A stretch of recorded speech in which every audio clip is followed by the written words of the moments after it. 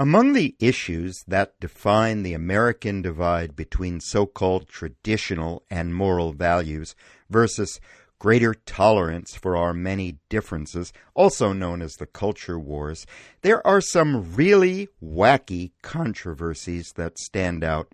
The recent gas stove wars, the fabricated demands for litter boxes in public school bathrooms, the gender of the toy once called Mr. Potato Head, not to mention the controversy over woke lesbian M&Ms. But it would be a mistake to laugh these off as symbols of contemporary madness, especially when you recognize that on this very week, about 6 decades ago, none other than the Federal Bureau of Investigation was called on to pass final judgment on the song Louie Louie. Sometimes declared the most famous rock song of all time, there are reportedly over 2,000 cover versions.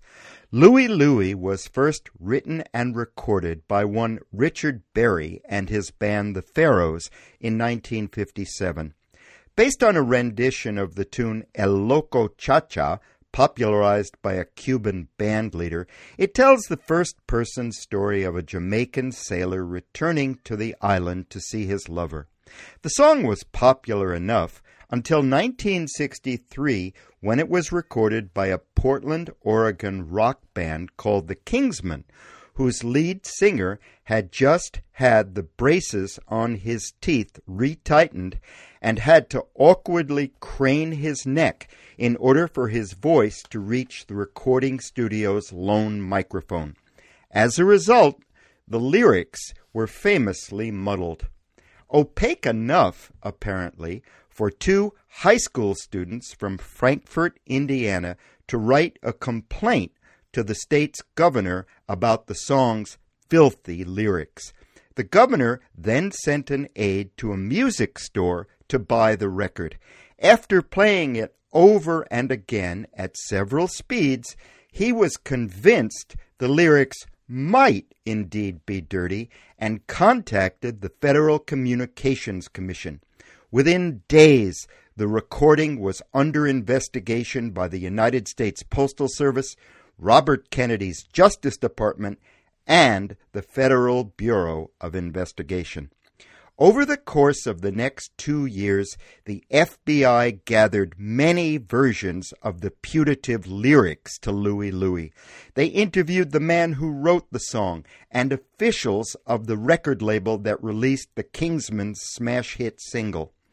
They turned the record over to the audio experts at the FBI laboratory, who played and replayed Louie Louie at 78 RPM, 45 RPM, 33 1/3 RPM, and even slower speeds in an effort to determine whether it was pornographic and, therefore, whether its sale was a violation of the federal interstate transportation of obscene material law.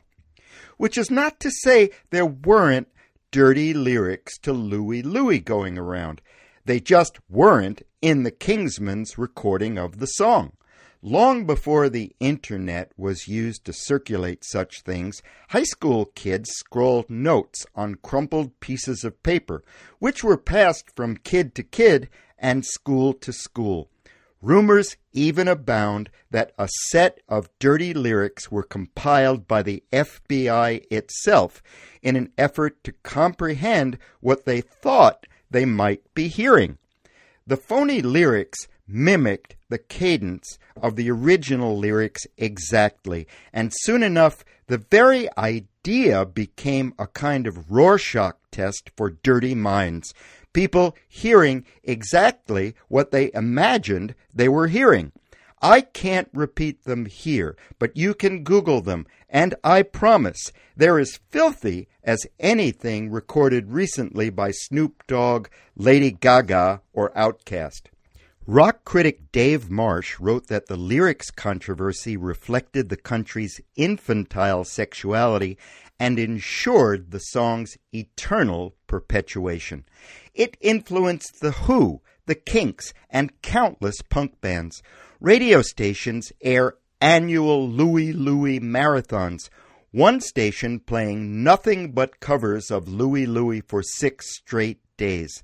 Louie Louie has been arranged for marching bands, has won recognition in countless best-of-all-time rock song lists, and is the namesake of an annual Seattle Times Award for bad taste in the Pacific Northwest.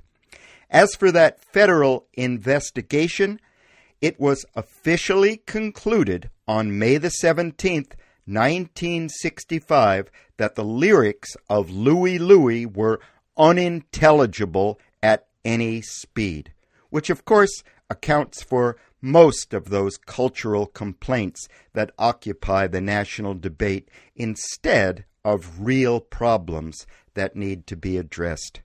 I'm Ira Wood, and that's my opinion.